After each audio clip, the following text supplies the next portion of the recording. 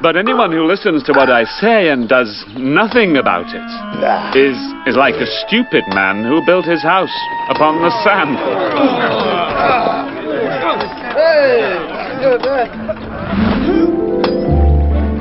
Build your life like you build a house, on deep foundations. Don't just take the easy way, take the hard way. Listen to my words. Let them go deeper and deeper.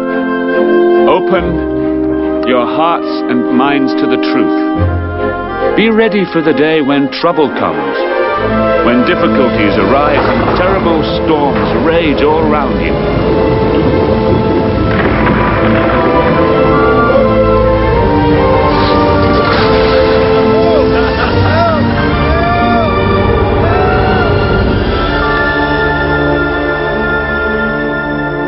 Build your house on the rock. Hello, 1030 service. It's good to be with you. My name's Danny. I'm a pastor here, and I'm just so glad that you're here.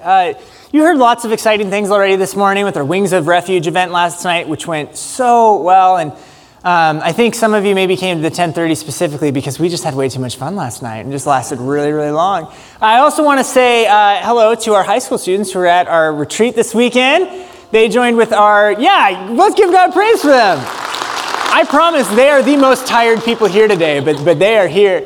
They were with our Grimes and Waukee campuses, right, at Riverside yesterday, and in Hope Elam as well, which is just awesome. We've got a great student ministry. They meet on Sunday nights, so whether they are a junior high student or a senior high student, we'd love to plug them in. I really like this 1030 service. Turn to the person next to you and say, you choose wisely. Our 9 o'clock...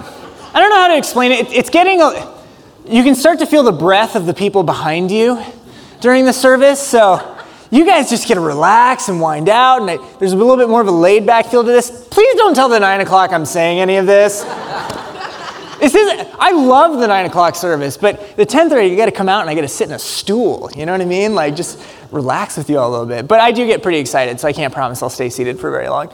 We have a series that we're in called Luke for Lent. And you saw in the opening clip there an illustrated version of what you heard in the Bible reading from this morning. Let's go ahead and hop in right away. This is in Luke chapter 6, and I'm going to pick it up in verse 47. You heard this from Denise as she read it. I will show you what it's like when someone comes to me, listens to my teaching, and then follows it. I want to invite you all to read the second sentence that's on the screen right now with me. Are you ready? On the count of 3. 1, 2, 3. It is like a person building a house who digs deep and lays the foundation on solid rock. And then I'll continue. It says, when the floodwaters rise and break against that house, it stands firm because it's well built. Jesus is telling people, some of you will hear it, but those of you who really listen to it, you've got something to stand on. You've got a firm foundation. There's a difference between hearing something and actually listening to it. And Jesus points this out in the next part of this passage when he gives a bit of a warning. He says, but anyone who hears and doesn't obey is like a person who builds a house without a foundation. When floods sweep down against the house, it will collapse into a heap of ruins. That's a difficult warning to hear, but it makes sense what Jesus is saying. It's not just about the sound waves of Jesus' words hitting your ears. It's actually responding to them. And Jesus is saying when you respond to it, you're building your life on something that will actually last, something that will not erode away easily. Now, sand and simply just inconsistent foundations, there's nothing inherently wrong with them. It's just that they don't last. They break apart very easily. Jesus wants to give us something more sustainable for our life. He wants us to have something that has integrity. When we think about integrity, oftentimes we think about people with high morals or standards, but there's actually something deeper about this word integrity. There are 2 simple definitions for it. The first one is the quality of being honest, moral uprightness. And the second definition is actually where the origins of this word were founded in the English language. The state of being whole and undivided. In other words, it's something that is consistent. Jesus says, I want you to build your house on a firm foundation. Build your life on the rock. Don't build your life on something that's going to erode away. Now, what Jesus is talking about specifically here is actually pretty surprising. He's talking about integrity, but he doesn't ever actually say the word integrity, does it? Instead, if you bounce back just a little bit in Luke chapter 6, in a passage that comes just before this, he says the opposite of integrity, and he says, I don't want you to be like that. And he's talking about judgment. And I think that we'll see how building our house on a firm foundation actually lines up very well with what Jesus is saying. Jesus is preaching a sermon here. This is known as the Sermon on the Plain. And maybe you hear that, you're like, wait, I thought Jesus preached the Sermon on the Mount. That's in the book of Matthew. Now, he says some of the same things in the same way that at the 9 o'clock service, I said some of these things. And maybe I'll, etch out some of the things that didn't work out so well. We'll see about that. Maybe I'll add a few more things. I don't know. We could be here till 12:30 if you want. But anyway, this is the Sermon on the Plain. He's using some of the same material, but he's speaking to a different group of people. And here he says, don't judge others. We hear that, don't judge others, and we like that. Wouldn't it be wonderful to live in a world where there's not judgment, but instead people would accept one another and understand each other? But he kind of opens up our minds to a new understanding of judgment. He continues by saying, why worry about a speck in your friend's eye when you have a log in your own? And then he shouts at them, hypocrite. Jesus is both hilarious and bold in the same sentence. Now, you may not be realizing it right away because sometimes when we read the Bible, we think it's so serious and it's so dull. But if you're reading this and you're tempted to laugh, that's a good thing. Jesus is using some comedic imagery here. He's saying there's a speck in somebody else's eye. Meanwhile, somebody's walking around with a log in theirs. He's hilarious. This is stand-up comedy 101. He's kind of dry in his humor, but he's proving a point. He says this word, hypocrite. And he's saying that the hypocrite is someone who judges other people for something that they have going on in their life and completely missing what's going on in theirs. But there's something special about this word that is used for hypocrite. Here's what it looks like in biblical Greek. It's hypokrites, and it's not very hard to translate, is it? It sounds a lot like how we have it in English. And what it literally means is an actor. And maybe you hear that and you're like, oh, Hollywood, I knew it. They're all hypocrites. Not exactly what Jesus is talking about. An actor, a hypocrite, or a pretender. Now, in those days, an actor would go into the theater and they would wear a mask. And the mask would have one emotion on it. If they were playing a happy character, they would have a smile. If they were playing a sad character, they would have a frown. If they had an angry character, they would have a face that winks, whatever face that is. But the point was this.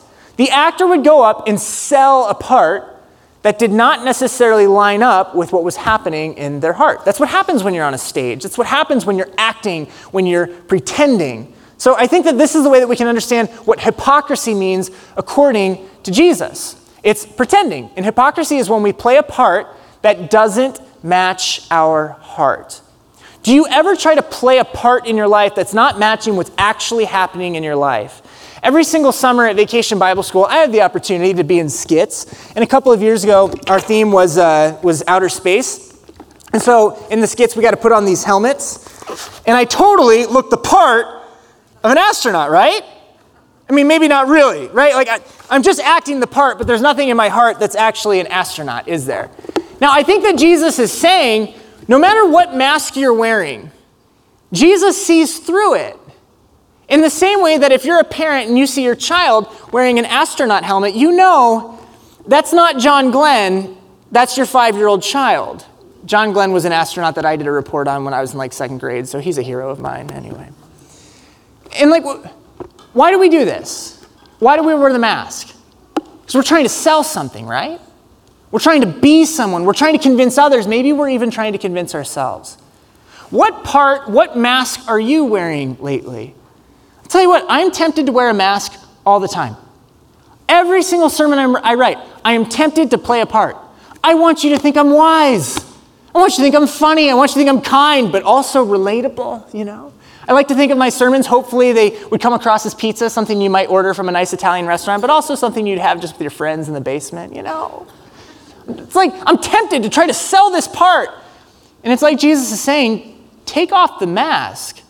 This morning I was very rudely reminded that sometimes I do not play the part of wise pastor very well at all. I had to go to the Link, which is our midweek ministry space, and also where we have our offices, and I had to pick up my prop for the morning, right?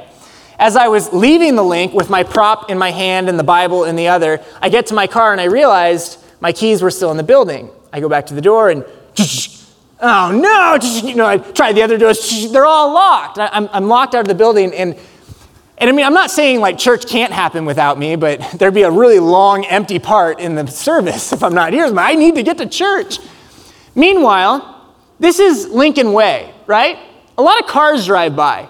I'm standing outside our Link on Lincoln Way with a Bible in one hand, an astronaut's helmet in the other, and I'm just thinking about maybe people who are driving by and are skeptical of Christianity, like, oh my goodness, they've finally done it.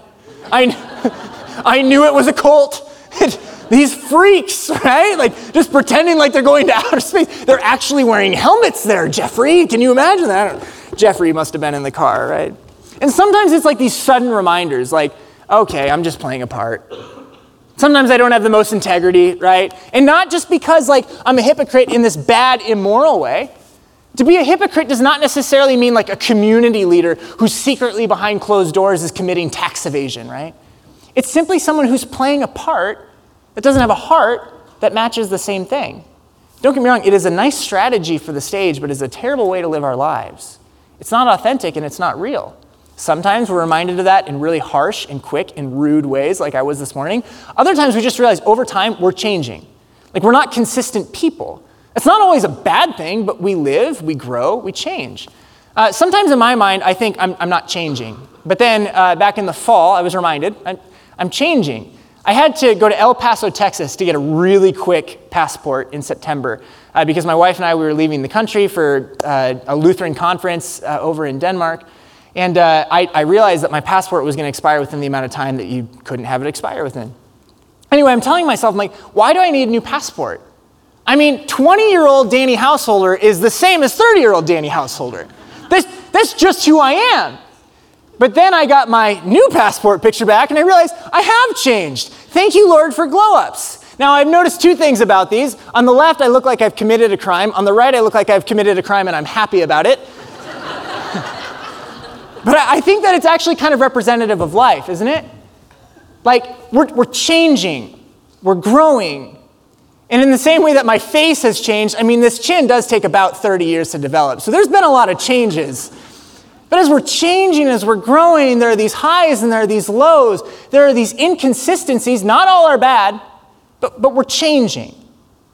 I myself am not a firm foundation. All these different things that have happened in my life over the last 10 years, the best of which marrying Abby, I love you. Anyway, I gotta get my points when I can. Like all these different things are changing, they're happening for better or for worse, and they're part of making us who we are. But it's kind of reminding us, you're not the firm foundation, are you? And that's okay.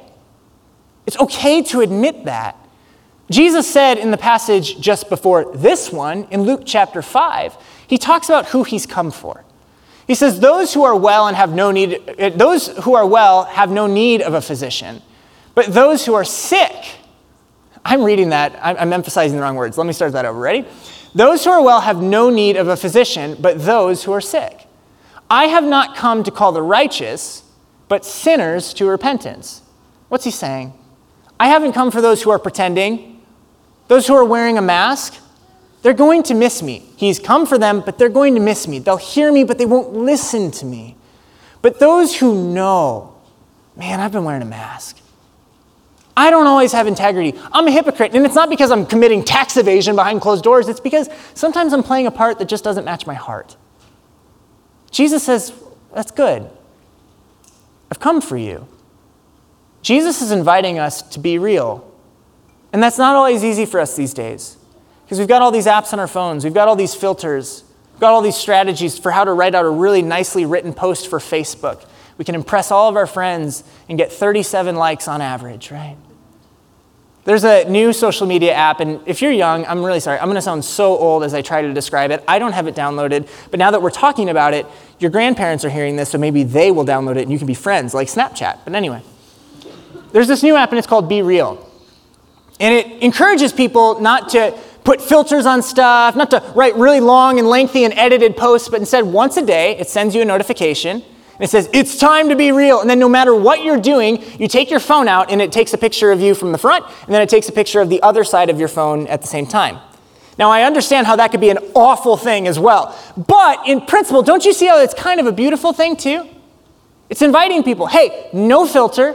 You don't have to prep. You don't have to pretend to be somebody. You don't have to wear a mask. You get to be real. I'm not saying that you have to download Be Real on your phone today. I'm not going to do it. But I do think that it's kind of like the invitation that Jesus is showing us. Enough with the filters. You don't have to be a hypocrite with me. You don't have to play a part that doesn't match your heart. You get to be authentically yourself. So let's consider that as we look at how Jesus is talking about judgment and how Jesus is talking about the way that we build our lives upon a solid, firm foundation. If we go back into Luke chapter 6, Jesus is saying this about those who are trying to correct others for the specks in their eye. He says, how can you think of saying, friend, let me help you get rid of that speck in your eye, when you can't see past the log in your own eye? Again, if this is making you giggle a little bit, it should. Imagine you have a tiny little thing in your eye. You're like, oh, this is bothering me. And I walk up to you like this. I'm like, don't worry, I'll get it out. What will you do? You'll run away from me so I don't poke you in the eye and make it worse. Now, there's something very special about what Jesus is saying here when he says a log in your own eye. It's not just that you have something messed up with you too. It's actually the way that you're using that thing. It's like, I am projecting, right? I don't want you to look at this thing in my eye, and so instead I'm going to talk about the thing in your eye. Now, maybe for me it's, I've got this thing in my eye, but it's not as bad as what you have in your eye. It's like this comparison game, right? But there's something very interesting about the word that is used for log here. In the Greek, here's what it looks like. It's dokos. Everyone say dokos. And literally it means a beam of timber or a log on which planks in the house rest. It's something that is supposed to serve as a bit of a foundation. And Jesus is saying that thing that's in your eye is actually the thing that you believe you've built your life on.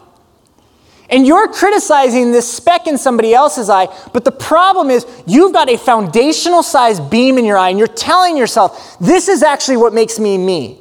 It's a foundation for you, but it's not a foundation. It's actually stopping you from seeing the world for how it really is. You're taking something, you're calling it a foundation, and it's stuck in your eye. It's funny, it's hilarious, it's crazy. But it also makes us ask this question. What are you standing on? Like, what's your view of yourself? What do you believe it is that makes you you? That's the thing that we're standing on. It makes me think of a YouTube clip that I saw kind of recently. Take a look. I wore the wrong socks. Scene one, take 4. I wore the wrong socks. Have you tried the hot dogs here? Needless to say, I didn't get my deposit back.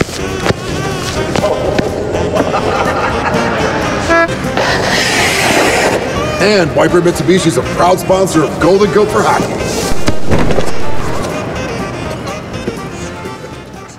That poor polar bear. I like that clip for a few reasons. One, it fits into the sermon.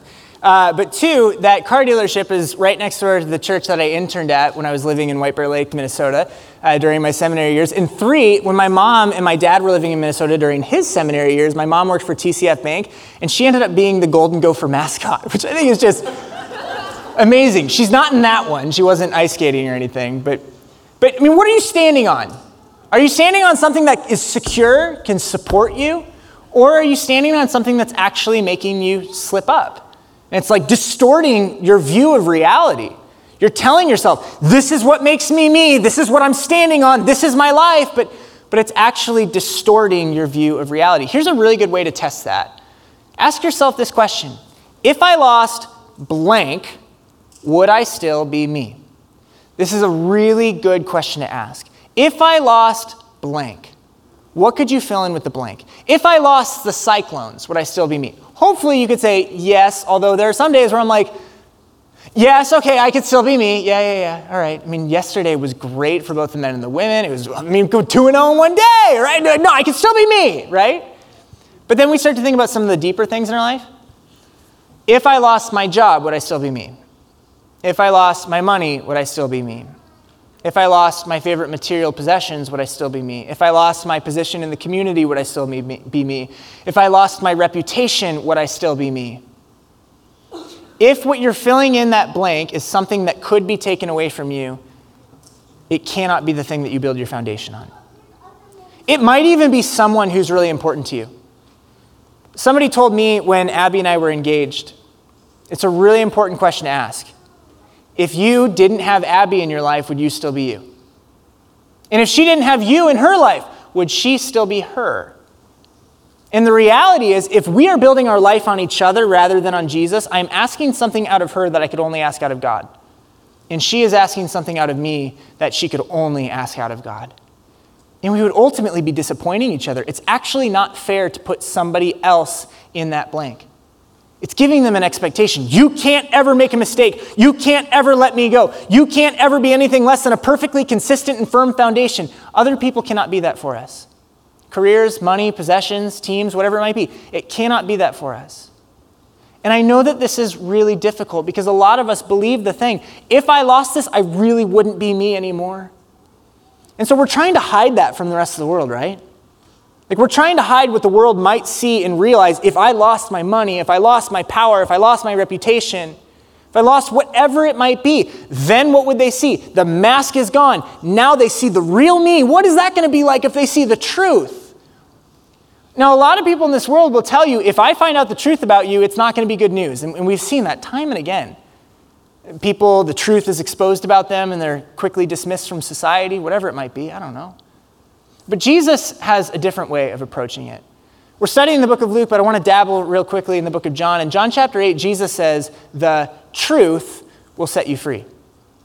And isn't that interesting? Jesus, God in the flesh, doesn't say memorizing every Bible verse will set you free. He doesn't say following every law perfectly will set you free. He doesn't say perfect attendance will set you free. He says the truth will set you free. And what is the truth? The truth about Danny Householder is I am inconsistent. I am a hypocrite. And it's not because I'm always up to something immoral. It's because I'm so often trying to play a part that doesn't match with my heart. The reality, the truth is I am a sinner in need of grace. And Jesus says, that's good truth because I've got it for you. I've got exactly what you need. For Jesus, the truth is good enough. A lot of us are falling for the trick to believe, if I lost that thing, I wouldn't be me. And it's not true. That is not your foundation. It's a log in our eye. Faulty foundations that just end up as logs in our eyes are actually skewing reality. It's not true. If you lost that thing, you actually still could be you. You'd still have God, the one who made you. I mean, it's beautiful with God. God created the universe, who doesn't just see the mask, he sees through the mask, but he loves us anyway. It is such a beautiful thing that God gives us. Toward the end of Luke's gospel, he's describing Jesus' death, and it points this out even more for us. It says that Jesus is dying on a cross.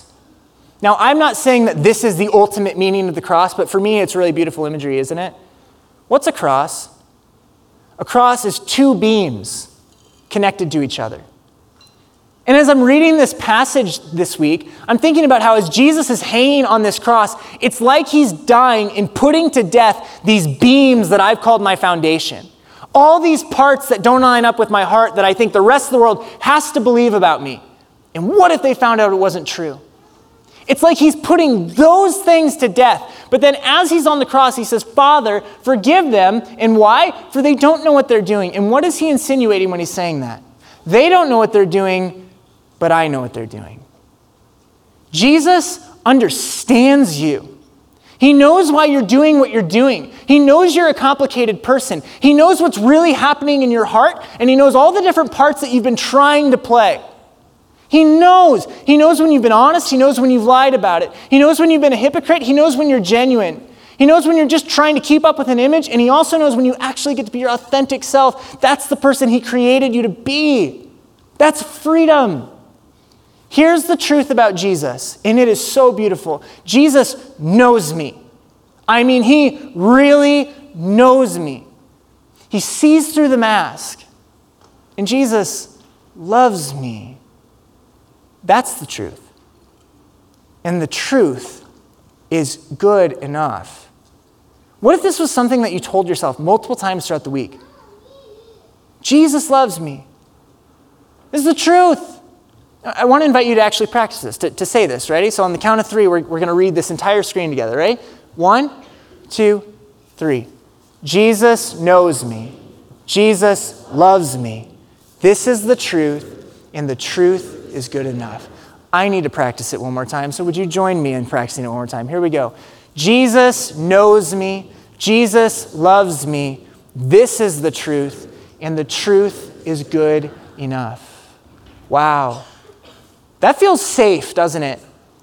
That feels firm. That feels like a foundation. That doesn't feel like ice that you're going to be slipping on. Doesn't feel like a beam that could fall in a storm. It's actually safe. He knows you. He loves you. He's not going anywhere. That's the truth, and it is good enough. So when we think about Jesus' invitation to us to actually hear his teaching and obey and listen to his teaching, and he tells us to build our house on a firm foundation, what does that actually mean? Here are 3 points for us. It's not exhaustive, but here are 3 takeaways that I think we can take from it. The first is building our house on a firm foundation, building our lives on a rock. It has to be persistent. We've got to dig deep. Think about the context in which Jesus is sharing this story. These days, when we think about drilling through rocks, we think about these powerful machines just forcing their way through this seemingly immovable object, right? But in those days, they didn't have drills, did they? They had little chisels, and for hours upon hours upon hours. But they didn't settle with the surface. Instead, they would dig deep. How many of us are settling with the surface type stuff? I think some of the best breakthroughs that I've ever been a part of as a pastor is when we're sitting in the office, one-on-one, talking to each other, and someone says, you know what? I do think I want to be referred to a counselor. You know what? I do think I finally want to tell my family the truth about something I've been hiding for a long time. You know what? I do think that it's finally time for me to address this issue that I've been keeping from my friend, but it's actually breaking our relationship. It's digging deep. It's not staying at the surface, but it takes persistence.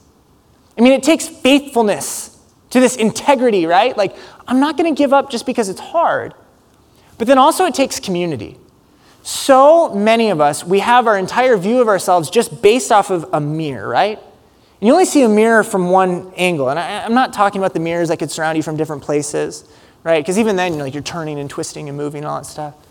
But building our house on the rock, Christianity is not a solo pursuit. It is a community lifestyle. How much better is it when people who really love you, people who really know you, and people who really love you are willing to talk to you about growth points in your life? All of a sudden, it's not so scary when that person's coming up to you and says, okay, there's a little speck in your eye. Can I help you get it out? I promise I won't hurt you. And you trust them. It takes community. A lot of you are realizing this as we're reading the whole Holy Bible together, right? It takes community. We get to talk about this with one another. We get to talk about what Jesus is teaching me, what Jesus is teaching you. This happens in community. And then the third thing is we get to rest in the foundation. I was kind of already alluding to this right before this slide about it feels safe, right? Like there's something about this stool. It actually feels safe. But even beneath the stool, there's this stage, and this stage feels safe, right? I could jump on it, I could run on it, I could sit on it, right? Like every single week, it's kind of scary to get up here, but on a physical, from a physical standpoint, like I feel safe, right? Like this thing is sturdy. But so many of us are living our lives like, and Jesus is telling us, like, hey, like I'm a firm foundation. We're like, I don't know, and we're like treating Jesus like ice. Rest. Relax. There are people in this world that tell us, you need to impress me. Less of you for more of me. I only take, you must give. And Jesus is saying, I'm the God who gives. I'm not going anywhere. Stop treating me like ice. You don't have to walk slowly. Rest. And for some of us, resting means I finally get to move. I finally get to do something. In the book of Joshua, and if you're reading the whole Holy Bible in a year, this week, if you're on the Old Testament track, you'll open up the book of Joshua. Joshua has been one of the most transformative books for me in my life. It started when I was about 11 years old, and night after night, I'd go down to my parents' room just scared. So scared, shaking, crying. I couldn't even name exactly what it was, but I was just so afraid. I remember one night, my mom took me to the kitchen, and she pulled out a Bible, and she opened up Joshua chapter 1. And she started reading to me. In the book of Joshua, chapter 1, there's a man named Joshua, and he's called to a pretty big task, and it's scary. And I wonder how worried and nervous and inadequate he felt. And I wonder if he felt like he had to put on a mask. See, Joshua, his mentor, Moses, had been leading the Israelite people for 40 years. Later on in the Bible, Moses is going to be called the greatest prophet of the Old Testament. I mean, he's got some big sandals to fill. Maybe they wore shoes, I don't know. And Joshua is called to fill those. I wonder if Joshua felt like he was going to have to wear a mask. Just going to have to do my best impersonation of Moses. But Joshua is Joshua. I wonder how he felt. God says to Joshua, Moses, my servant, is dead. Now therefore arise, Joshua. I wonder if he's scared. God has a word for Joshua's fear, and I believe that God has a word for our fears, for the things that make us feel like our lives are so shaky, like we're not living on a firm foundation. God says to Joshua just a few verses later, I will be with you as I was with Moses. It wasn't Moses who made Moses strong. Don't wear his mask. Wear my love. I will not fail you. I will not abandon you. And this is the verse that I said out loud every single night for years as I dealt with that fear. This is my command. Be strong and courageous. Do not be afraid or discouraged, for the Lord your God is with you wherever you go. It doesn't matter if you're 11 or if you're 30, some of those fears still happen. And just reading it in the English, you already get it, right? God's saying, hey, I'm going to be with you so you don't have to be afraid. But there's something so powerful and so beautiful about the way God says it. There's a slight variation in what God says between verse 5 and verse 9. If you take a look at the Hebrew, there's a difference between how God says no and not in one verse and no and not in another verse. It looks like this. I will be with you as I was with Moses. And then he says, I will all fail you, which means I will not fail you. All abandon you. Excuse me, not all, it's low. Sorry, I'm reading forward in English, then you have to read backwards in Hebrew. So let me read that again. Ready? I will be with you as I was with Moses. I will which means no, fail you. Abandon you. I will not fail you. I will not abandon you. Now remember in chapter 9, he's going to say no and not again. Do not be afraid, not discouraged. But here it's a little different. Do you notice it? The two letters are switched around. And this time he's not saying lo for no. Instead he's saying all for no. They both mean no, but they're different words. Now he's saying, this is my command. Be strong and courageous. All be afraid. Do not be afraid. Va'al, which means the va is the and. Va'al discouraged. Do not be discouraged, for the Lord your God is with you wherever you go. Why is a different word being used for the same meaning? Lo is a special kind of no. It's the kind of no that we read in the Ten Commandments. Do not have any other gods before me. Do not steal, do not murder, do not commit adultery, do not bear false witness. These are unconditional no's. Never, ever, ever. There will never be a time when this can ever happen. Never. Meanwhile, there's the word all, and that's another word for no, but this is what God uses to describe Joshua's feelings. And it's a conditional kind of no. So what he's saying to Joshua is, I will never, and I mean never, ever, never, ever not be with you. I can't not be with you. I'm God. I'm consistent. I have so much integrity. I will never leave you. Lo, unconditional. Now, Joshua, don't be afraid. All be afraid. Which means what? There are moments in your life when things will look really scary. And just on your own, with our own foundations and with our own masks, we would be afraid. We would be scared, and we would have every reason to be that. But conditionally speaking, Joshua, you don't have to be all afraid, all discouraged. Don't be afraid. Don't be discouraged. But that needs a because. And the because is, I am with you. When you are faced with the fears in your life and you're feeling really shaky and you realize your inconsistencies and you know your masks, remember how God is a firm foundation. Remember that he cannot go anywhere because he's promised you he would be with you. Remember that he is solid as a rock. Remember he is consistent. Remember his integrity. He's not going anywhere. And while we are these conditional people, where we have these highs and these lows, we are inconsistent. Our God is not. And the full power of God's courage shows up with us in every place that we walk into. And when the storms come, not if they come, when the storms come, we don't have to be afraid. Because the consistent, firm foundation is with us wherever we go. The never-changing, integrous, and I had to look up the adjective for integrity, but the never-changing God is ever changing me. Oh, you bet I'm inconsistent. You bet I'm changing. Well, I hope I'm growing. I know that in some ways I'm taking steps back on a few days here and there, or every day. But he's changing me. The Bible tells us one day we'll be like Jesus. Don't get me wrong, we're not the ones who save the world. We won't be God. But we'll reflect him clearly in the kingdom of God when we're living as true humans, as he intended us to live, in true creation, in his true kingdom forever.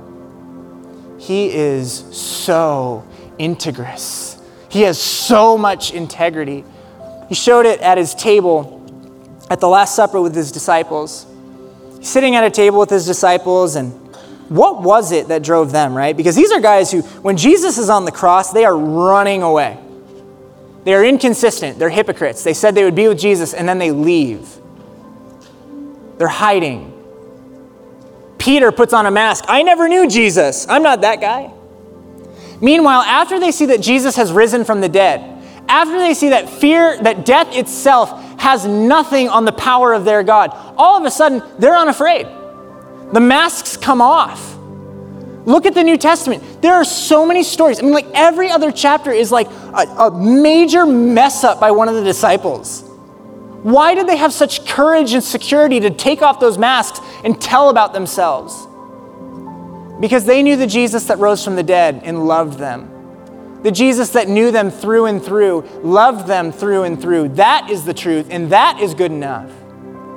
Jesus is sitting at this table with his disciples. He knows what they're going to do. They're inconsistent people, but still he takes the bread, he gives thanks, he breaks it. He says, "This is my body, given for you. And when you eat it, do it in remembrance of me." You look in a lot of mirrors. Remember your God. Then again, after supper, Jesus took the cup. He gave thanks. He poured it out for all of them to drink. He said, "This cup is the new covenant. It is my blood. It is shed for you and for the forgiveness of all sins. And when you do this, do it in remembrance of me." Let's go ahead and pray the words that Jesus taught us. Our Father, who art in heaven, hallowed be thy name. Thy kingdom come, thy will be done, on earth as it is in heaven. Give us this day our daily bread, and forgive us our trespasses, as we forgive those who trespass against us. And lead us not to temptation, but deliver us from evil. For thine is the kingdom, and the power, and the glory, forever and ever. Amen.